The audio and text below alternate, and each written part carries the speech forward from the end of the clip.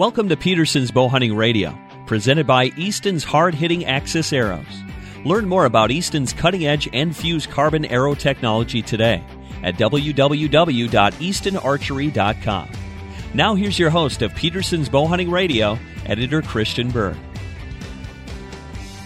Welcome back to Peterson's Bow Hunting Radio. We are the voice of bow hunting, and we are always glad that you take a little bit of time out of your day to be with us and just enjoy and celebrate this great sport of chasing animals with a bow and an arrow.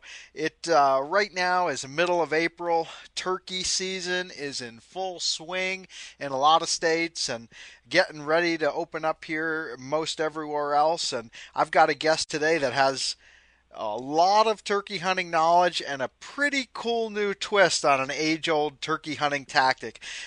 Jason Michael is a pro staffer, a pro hunter for an outfit called DecoyPlanet.com. He's currently in the midst of a multi-state turkey odyssey. I don't know how many he's stacked up. But Jason, welcome to Peterson's Bow Hunting Radio. Thanks for taking the time. Tell me what you're up to, where you're at, and how many birds you've got under your belt this spring. Well, right now I'm currently in the state of Nebraska. We finished up a little bit this morning here, and I'm working my way down to northwestern Missouri, kind of in the Marysville University College is close to us up there in the northwest corner. But I've actually been filming and donating time the last 3 or 4 days, and we had a couple swing and a misses there the last 2 or 3 days. And then the middle part to the end of last week, I was just real fortunate. I've had a piece of real estate, about 1,600 acres in central Nebraska, almost right on the crosshairs.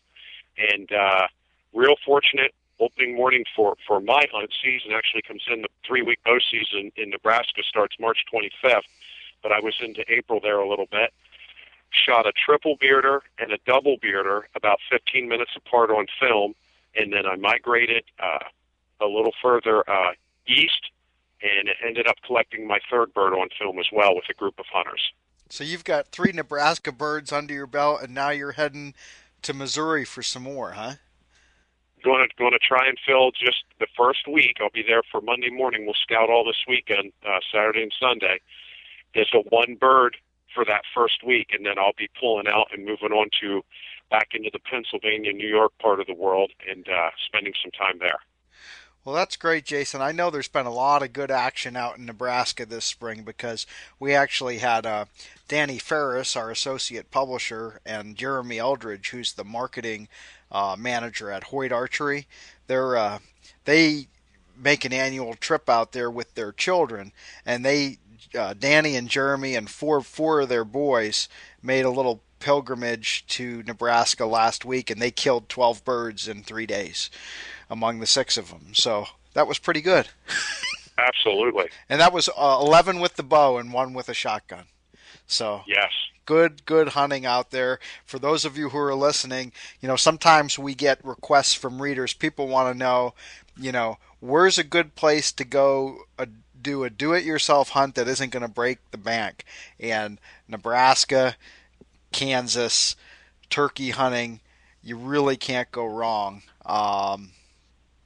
There's a lot of public land, there's a lot of birds, and it's relatively inexpensive when you look at a lot of other hunts that you can try and do a road trip with. Jason, tell me a little bit about... Actually, I'm going to back up. I want to give a story, okay? I got a dog. I don't know if you have a dog, Jason, but if you've ever I don't. If you've ever gone to pick out a dog, okay, you ever go and see a bunch of puppies, right? So you go and you're thinking about getting a dog for the family. The mom's there, and then maybe there's 6, 8, 10 puppies, and they're all climbing around all over each other. And there's always that one, right? What do we call him? He's the runt. There's always the runt to the litter, and he's always the last puppy left. Nobody wants the runt, and eventually it's just mom and this one little runt puppy, and sooner or later, some family comes along and they feel bad and they take the runt, and, he or she goes to his home. You guys have kind of done something similar with turkey hunting, only in the turkey world, the runt is not treated nearly as kindly as it might be in the dog world. There's nobody to take pity on a runt turkey. As you know, as a turkey hunter, I'm a turkey hunter, you're a turkey hunter, all the turkey hunters out there know, if there's a turkeys aren't really friendly, They kind of coexist, but they hate each other. I don't know why, they hate each other's guts. And, if there's ever a turkey that looks like it's weak or suffering anyway, man, those other turkeys just can't wait to beat the living daylights out of that one that looks like he's having some difficulties. There's no compassion. So, with that as my opening, you guys have, I'm going to tell you right now, kind of a goofy, weird looking new decoy called the Little Runt. And I mean, I got to be honest with you. The first time you look at that thing, you think there's no way I want to hunt with that. How did you come up with this idea, and what is this thing, and what are you doing with it? Ultimately, when it first came about, this is the start of my 4th season with the Little Runt decoy. But the past 3 years, ultimately, when we started back in the beginning, I wanted something that could be user-friendly, very small, very packable, and could go in my turkey vest, and yet have the same success and odds in my favor as a bow hunter or even the shotgun hunters. Just upping my odds and being simple, simple, simple. The KISS system, keep it simple, stupid. Mm-hmm. That's where it all stemmed from, the simplicity of it. What I didn't really see at first, but had an idea, is that it's inferior.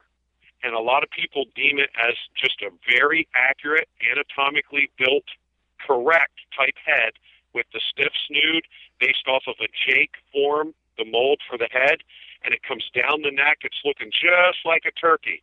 And then it continues going down into the body, long and cylindrical. No wings, no tail, no major breast feathers. We don't even get to that part. Figure it being like 17, 18, 19 inches long, give or take. It's just a small cylindrical body. And when I hold it by the middle of the neck and the feathers to people at the show, I just say, all that turkey truly cares about is from my hand up.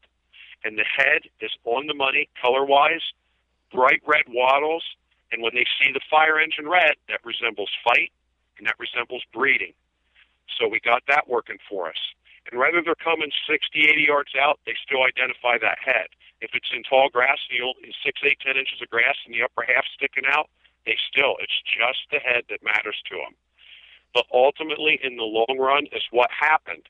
Besides it being small and user-friendly for you, the hunter, it's equally important on the other side of that spectrum. It's small and non-offensive.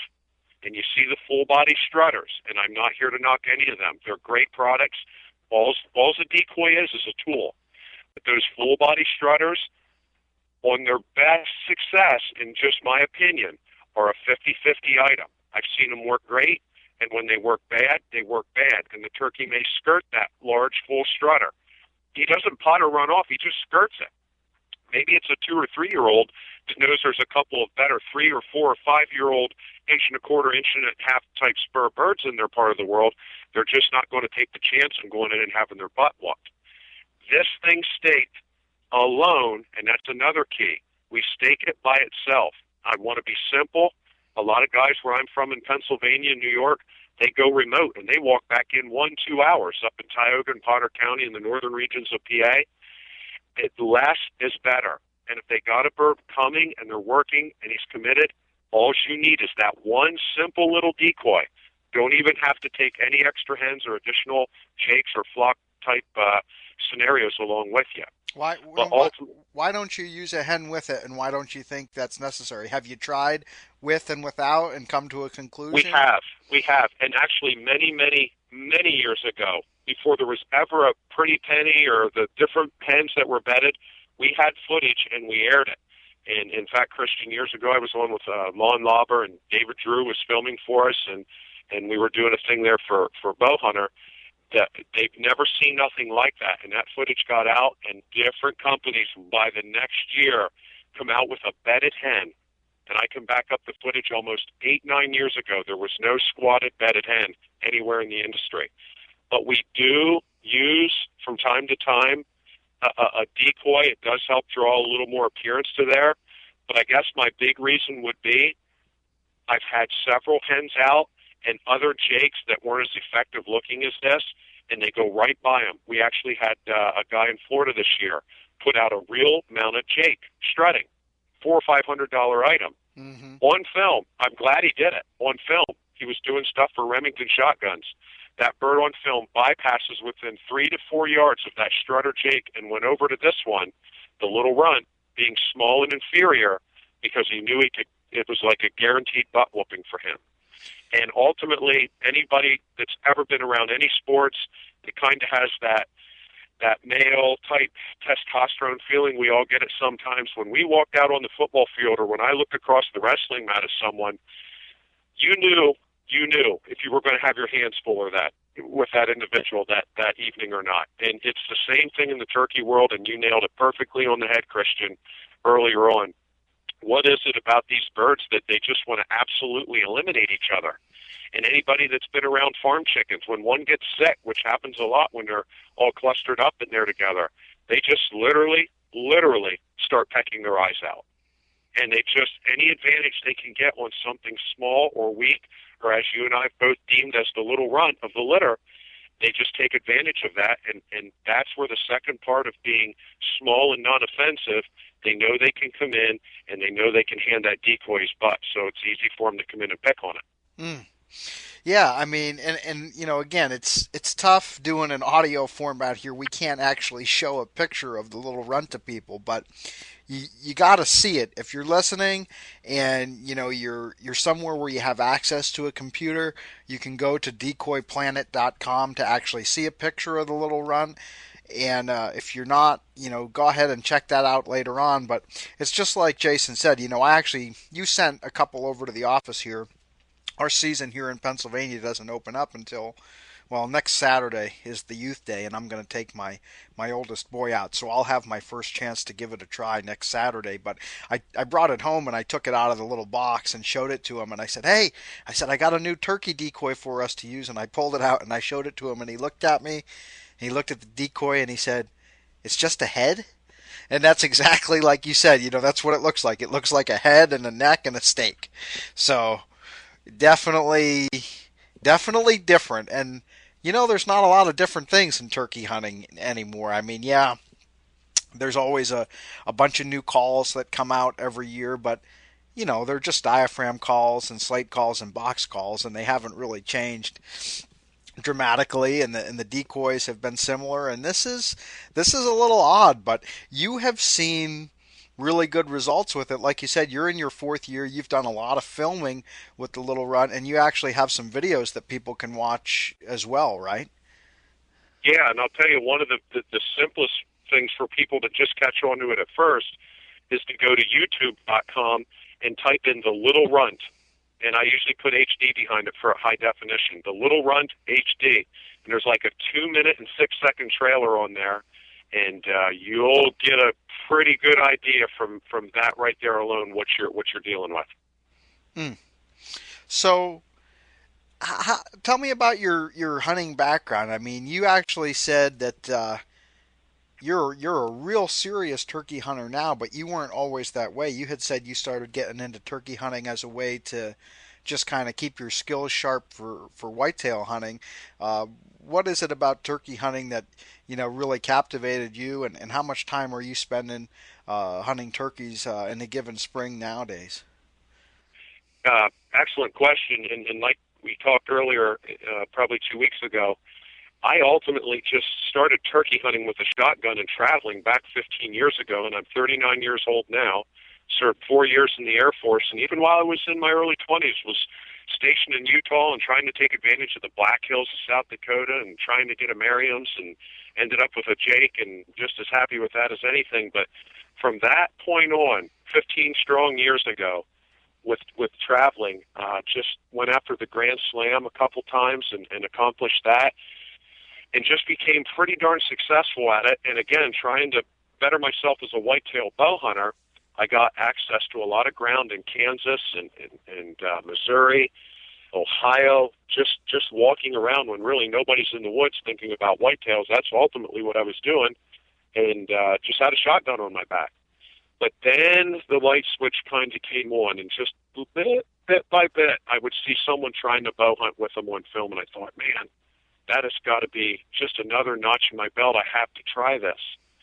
And to be honest with you, the last 6 years I've dedicated to bow hunting turkeys, and it's just something that just, all of us as bow hunters, there's something that draws us to that realm of coming to full draw and settling the pin. And honestly, all these years later, being on top of good whitetails and many, many, many dozens of bow kill turkeys under my belt, it still pushes me to the limit. And any of us, it doesn't matter if it's a target in the backyard, if there's a group of people watching, or if you're face-to-face with nature at full draw, it tests you.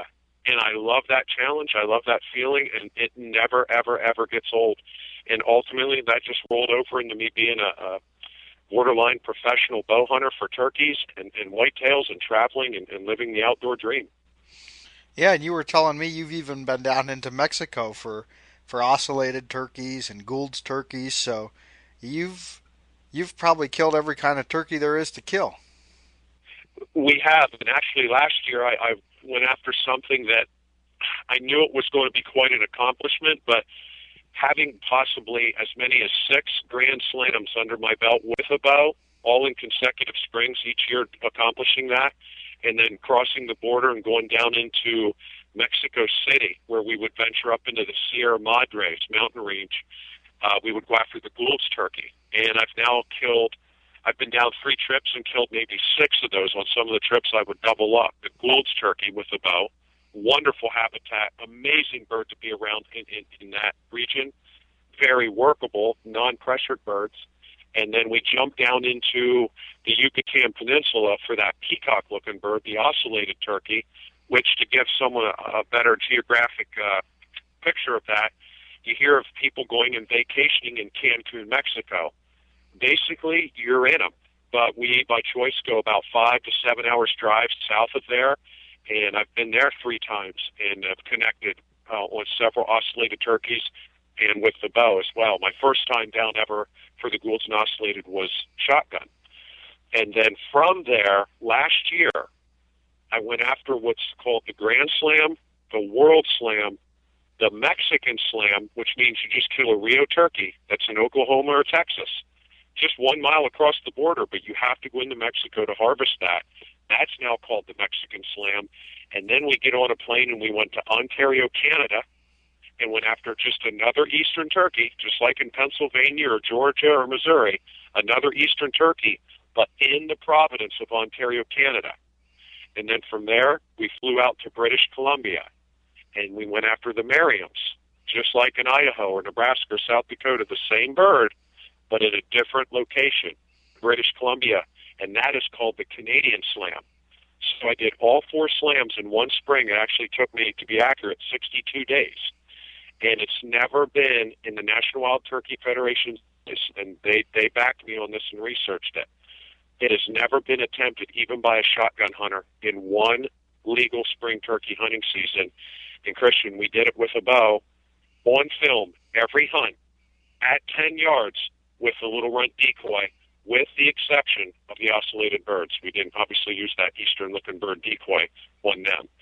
And the other thing was, to the best of their knowledge, was I harvested 19 adult gobblers in that one spring, and just kind of hit the nail on the head for me and set those 2 records. And it just, I didn't see one of them, that amount of birds coming. I didn't see that, and to the best of my knowledge, I didn't know anybody really didn't try that. But after it was all said and done, that was the final chapter, and we set those 2 records. That's a lot of drumsticks, my man. It's a lot of drumsticks. Oh, my heavens.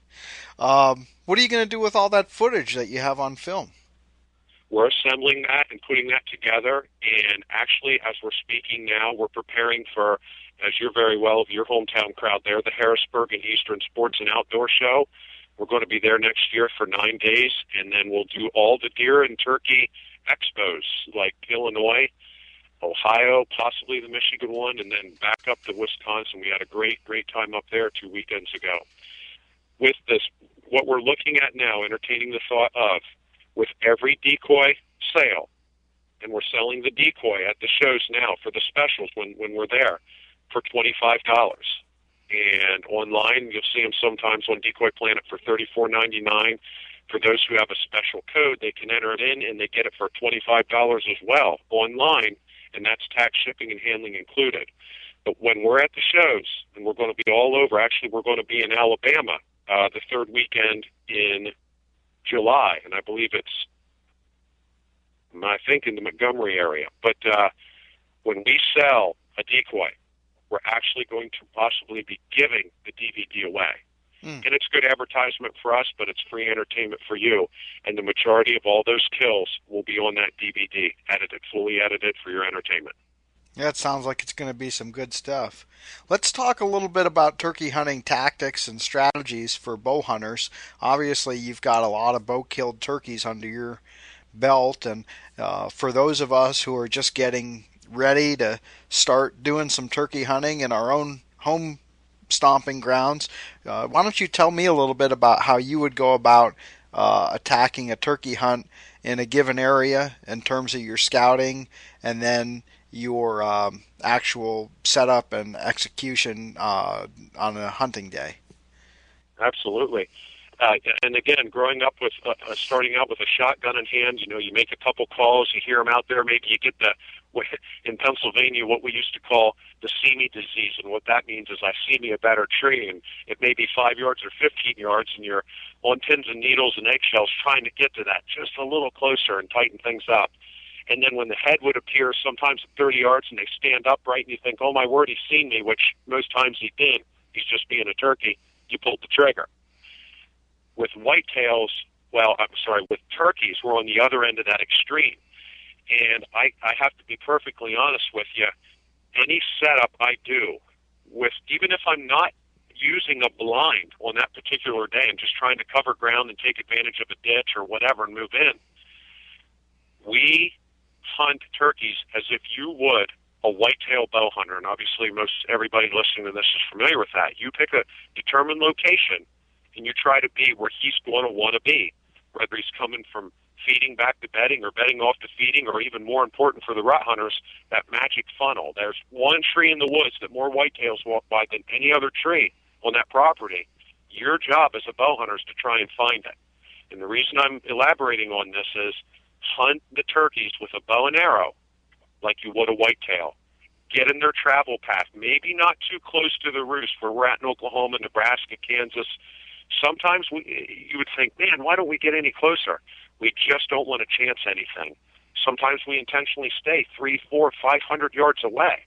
But we know because of scouting them from a distance, just like a whitetail, that is where they're going to stand.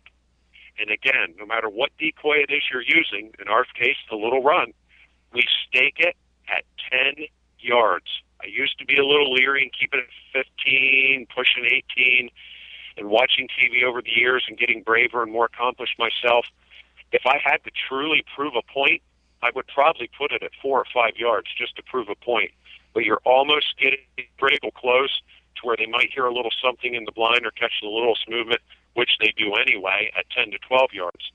But my recommendation is get in their path, stake the decoy at 10 yards, and more times than not, and it doesn't really matter, but just by choice, I take that decoy and face it straight at me. And on film, I've proven this, sometimes quartering at me a little bit, but in some fashion or another, I almost very rarely ever face it straight away. If I face it at me, that bird's going to come in and cut it on the front quarter of it and strut or walk or do his little ordeal to try and come in face to face with this little runt, coward-looking guy. And again, the decoy is holding his posture upright. He's not backing down. He's standing his ground. His wattles are red. He didn't show much submission there, and that usually sets them guys off, whether it's even another Jake, because they're 3 times the size of this decoy. So now they feel, man, this is someone I can beat up on. Perfect opportunity for the youth in the mentor program, someone that just wants to harvest a turkey with the bow, which it really, truly, in the end, doesn't matter if it's a Jake, and you go out the next day, if you have multiple tags, and shoot another Jake. You killed a turkey with a bow. Game over, mission accomplished, you're my kind of hunter. But if you stake that, and whether those Jakes or adults come in and circle that, you just might get lucky where he's full strut looking straight away, which is what we call the money shot in the turkey world. And it's perfect. When you come in the back door and it comes out in the center of his breast, it's almost, when we're editing, almost a 6-second game. On a long day, it's 10 seconds, and they expire. So we're trying to lure that bird in, and he'll want to go face-to-face. Sometimes he'll come in off the back quarter, but here's another really, really important key. Even if you wanted it at 20 yards or wanted it at 4 yards, whether you faced it straight away, your majority of all your people, so let's just be safe and say 90 to 95% of the people are going to sometimes be filming, or they'll have their youth along, or they just want a place to be. They're going to be in a blind. Do not, even if the bird's at 10 yards, the decoy's at 10 yards and the bird's at 20, and you can peek out through and see him, and he's coming, and he stops and goes upright real quick. He's just being a turkey. You'll be able to get your shot. He's going to obviously turn and start walking away because nothing major's happened. Then you could get your shot, and he's starting to walk off, bow or shotgun. Give him the benefit of the doubt. Again, he's just being a turkey. And then, he drops right back down in, goes into that crouch, half posture walk, and here he comes. Let him come in. Let him touch the decoy. Let him brush his breast up against it. I had a good friend this morning shoot an 11-inch bearded Rio with 1.5 spurs. I actually talked to him about two hours ago, Randy Collins in Oklahoma. He said that bird come in and stood and looked at the decoy. He didn't like it. He didn't hate it. He just stood there like it was his buddy. And he waited about over the course of one more minute. He said the turkey physically put its breast up against the decoy. So what I'm saying to all the listeners, if it's your first time bow hunting, it's not easy to do this. And even if you got 1 or 2 hits and misses under your belt, it does test you because you may only get a weekend or two a year to do this. So you're going to be amped up, and that's why we play the game. Let that turkey commit to that decoy to the point that he's fighting it, pecking it, knocking it down, and in some cases it looks like he's trying to breed it because they're turkeys and they're silly. Let him get so occupied in that, you could literally start throwing stones out at him. We verbally talk to him on film. Let him get committed. So you, the bow hunter, it gives you the optimum amount of time to come to full draw and make the best shot possible. So let the bird commit to it. Don't panic when he's 2 or 4 yards away coming unless you as the hunter read into it enough. Many of us have plenty of experience to go, boy, he doesn't like that. And he starts adjusting these wings on his back because he's nervous. And now he maybe took a step or two going away, but he's not leaving. Get on your horse and get an arrow in him. But just ultimately, face the decoy at you, stake him at 10 yards, and let him commit to it so you get the best shot possible. Now, there's a lot of good information there, but you didn't even touch on something that everybody wants to talk about when we're talking turkey hunting. Shot placement. No, you didn't. You didn't talk about calling one time, and that's what we all really want to do. Is we want to run out there and pull our box call out, and we want to crank on that thing, Jason. Come on, man, you got to talk calling. Yep, we do, and it's funny you say that. But here's the thing: I sat with a group of guys yesterday with a call manufacturer from North Carolina, and they flew in, and the guy was sitting there with us with his other partner, and I'm in a separate blind 10 yards away trying to film the approach and everything to get a different angle. And man, did they ever lay on the horn. And I just chuckled a little bit. And I thought, you know what? Maybe in Merriam's country, but not where we're from, Christian, in Pennsylvania. There is such a thing as overcalling, and it's probably your worst enemy. Yeah. But again, back to being in the path of that turkey is important. And absolutely, traveling all over Pennsylvania, and again, Christian, very competitive state for turkey calling. And I called on the circuit for years with a mouth call and just about can do anything imaginable with a mouth call and then some. For the past 3 years, I have not put a diaphragm call in my mouth. By choice, because of the etchiness, the rich in tone. Just find a box call because you're in the blind, you're out of the elements if it's sprinkling a bit, so it's safe. And I really like glass and some of the glass over slate calls. Just good, richy calls. And I will fire it up. I will cut. And I will, it's a saying in any relationship. if I can put it that way. It's not what you say, it's how you say it. And you got to get in his mind, and you got to amp up your yelps, just basic yelps. Don't just get monotone with it and answer back. Sure, he's going to gobble, maybe hold his ground. But if you pull out a box and then amp the yelps up and arc him and pitch him, get a little excitement feeling in there, absolutely. Call to the bird. Let him be aware of your location, even if he's coming that way anyway. Just more ease of mind, comfort, and kind of something I touched on there a little bit, shot placement, especially with these broadheads. We're shooting various kinds of expanded broadheads and experimenting. Do not change what you shoot a whitetail with to shoot a turkey. Maybe a couple pounds lighter, whatever, but I shoot by choice even with whitetails, low to mid-60s. I don't approach the 70 mark myself, and we're shooting various kinds of broadheads on top of the drumsticks, not where their legs meet their body, another 3 to 4 inches angling up towards the base of their neck. Their legs come up, and then their drumsticks kind of go more forward towards 2 o'clock if they're facing over to the right. Just right in the middle core of the body, especially broadside in a walking stance. Broadside strutting, be patient, because you may be asking for trouble, and you're going to be forward and into the breast more than you think until you get used to reading that. But right above the drumsticks, and as they're standing there with their wings normal, not strutting as if they're walking, more times than not on footage I walk out and I cut that bottom feather off, and it's almost a shoe-in. And if you were a little low or pulled it a little low left, you just cut the top of the drumsticks off or left them. And in my opinion, that's almost a 100% recovery. It may turn into what we call one of those shoot 'em again things, where you run them down and get them by hand, but nevertheless, it happens. That's part of the game. But just shoot the middle out. We almost say gut shoot them, because their vitals and all that region in there are smaller than a tennis ball. Their intestine tract, their heart, their lung, their liver, it's all in there, right in the middle. And you just send some big blast of a broadhead through the middle, you can nail them. But if you're out of the box a little bit or up in the breast or run it up high off their back, they're tough as any whitetail you ever deal with, and you will not get them. You'll look till you're blue in the face, and it just won't happen. They'll run off, and it won't even phase them. Mm-hmm. But, yeah, center mass them. Just drive them right in the middle. If they're looking straight at you, I know you don't want to cut the beard off, but you almost got it. And just drive it right through them, right in the middle. Yeah, sounds like you like the head-on and the straightaway shots best.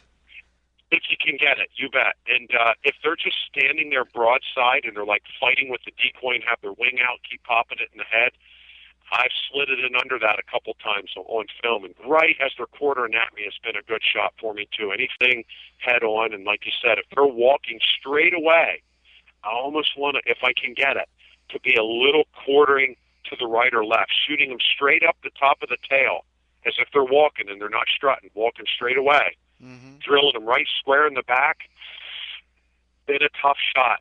It works and it don't. And boy, you're playing with the odds there a little bit. If you can slide it into where their tail meets their body as they're quartering away on the right or left where the base of their tail is, you're flirting with just about 99% if you can drill it right there at 10, 12, 15 yards. Mm. Well, we've all been there. You know, they are tricky little birds if you don't get them just right, unfortunately. And, they don't bleed. That's the worst thing. They're not easy to follow. Terrible. If they cover ground. So, yep. Yeah. And Christian, if you don't mind me saying it, and it's something I talk about a lot in the seminars, and I'll get up there and I'll tell people straight up, we're going to see some footage today. And a lot of this footage isn't even going to have an arrow or a shotgun going off. We're going to watch the turkey. We're going to watch his posture coming in. Pay attention to that snoot on top of their beak. Critical. As a bow hunter for whitetails, you see a whitetail skirting you at 60, 70 yards in the timber or coming down a field edge, and you get his attention with just some light, I mean ever so light tickling with the antlers or a rattlebag, and maybe tapping with a grunt tube. More times than not, the attitude comes in. A quick mean look with the ears back, and he flicks his tail. And he commits to you. And that tail is everything in the whitetail world. With the turkeys, watch their postures. They draw back, kind of like puffing up or flexing when someone walks into a crowd. They want to be seen, so they put their arms out and get more confident and cocky. Turkeys do the same thing. honor that immensely. Just pay critical attention to that and watch that snoot on top of their head. If it's tight and tense, he's coming in, he's not sure. Sometimes, obviously, it's all the way down and he's in his breeding mode and he's strutting. Well, that's a shoe in there. He's obviously very comfortable. But pay attention to detail with that bird when he comes in. But what I was going to touch on, when we're giving seminars and watching that, I tell people straight up, it's obvious. You can come down by the booth and see all the success photos. Everybody on TV a lot only see the good things. I'm here to tell you I'm human, and I've been so fortunate to shoot at so many turkeys with a bow and arrow in the last 5 to 6 years. That means if you are any kind of bow hunter, you have any ounce of bow hunting in you at all, I would be a bold-faced liar to tell you I've made a lot more mistakes than anybody could ever imagine. And I've learned the hard way. And I have hit turkeys and not recovered them. I've piled them hard with an arrow and not got them at all, and they run off. So I've learned, and I'm just telling you, like you said, they can be so tough for only being 18, 20 pounds that you will honor them. You will learn to respect them real quick if you try to rush a shot or you aren't extremely pinpoint accurate with it. Oh yeah, absolutely. I have a video.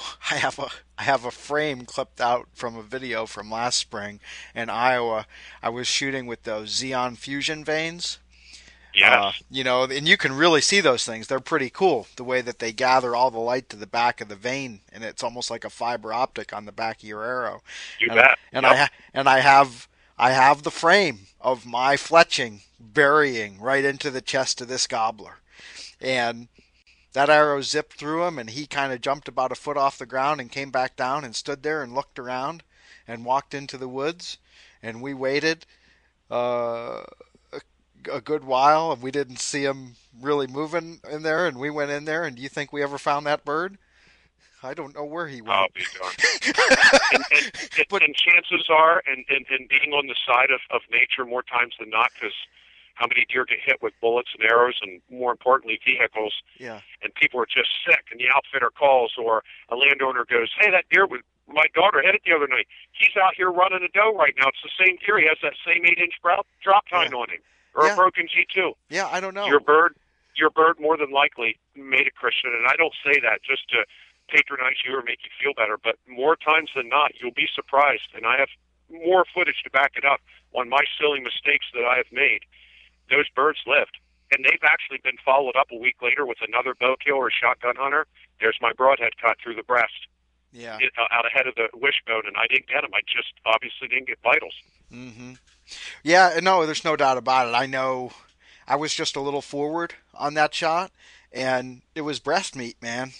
You put a 2-inch rage through a turkey, you'd think it was going to die, but I don't know. That's just a big slice through breast meat, man, and that's what the arrow looked like too. It looked like you took your arrow and shoved it through 2 chicken breasts. Yep. Yep. So it is. Yep. You're right. It just leaves you shaking your head, but it's tough. It's tough, but you never really get over that stuff. I'm sure all your failures, I don't know about you, man, all my failures are vivid in my mind at least as much, if not more so, than my successes.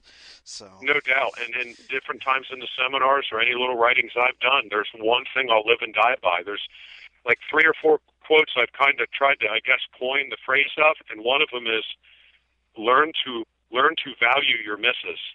You have to, and you learn from that. And you will never forget them. Once you get shocked by a fence once, when you walk up there the next day, you're going to be paying attention to it in the dark, thinking, now somewhere around here yesterday morning I got shocked coming in here turkey hunting in the morning. I'm not going to let that happen again. Mm-hmm. But if you learn to value your misses, that's where we all drop down on that level with each other. We've all been there. We confide in it with each other, and we move on and grow together. And you'll be better because of it in the long run. And we all been there. And guess what? It's going to happen again. It's part of the game, and we just have to be prepared to deal with it. If you bow hunt long enough, you will miss, and you will eventually lose game, unfortunately. But but doesn't have to happen real often. If, like you said, you're patient, don't give in to that urge that we all have. Like you said, I'm one that, even though I work for a bow hunting magazine, I don't get to enjoy as many days in the field every spring as you do. And when I get a bird that comes within 20 yards, I'm tempted to say, it's time to shoot, And I think we all are. We all have to fight that urge. So it's easier said than done, but it's good advice, Jason. Listen, man, it's been good talking with you today. I really appreciate your insights on turkey hunting and shot placement, on just kind of reading the bird's body language and behavior around decoys. I'm glad that you're having such good success with the little runt.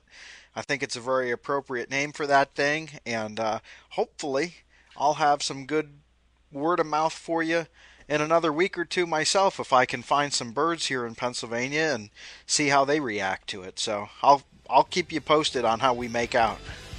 That would be huge. I'd love to have a photo of your son for the website. Anything with the youth and anything with the women. We just really honor getting a lot of those photos if we can. Well, that's great, Jason. I appreciate it again. And just a quick reminder on the way out here, again, it's decoyplanet.com if you want to see the little runt. And if you want to get in touch with Jason, I'm sure there's got to be a link somewhere on the website there to get a word to him. So thanks again, man. I appreciate your time. I wish you the best of luck the rest of this spring, and I'm sure we'll be talking again soon. Thank you, Christian. Hey, thank you. Bye-bye. Thanks for listening to Peterson's Bow Hunting Radio, presented by Easton's Hard Hitting Axis Arrows. For more information, pick up a copy of Peterson's Bow Hunting Magazine on newsstands now.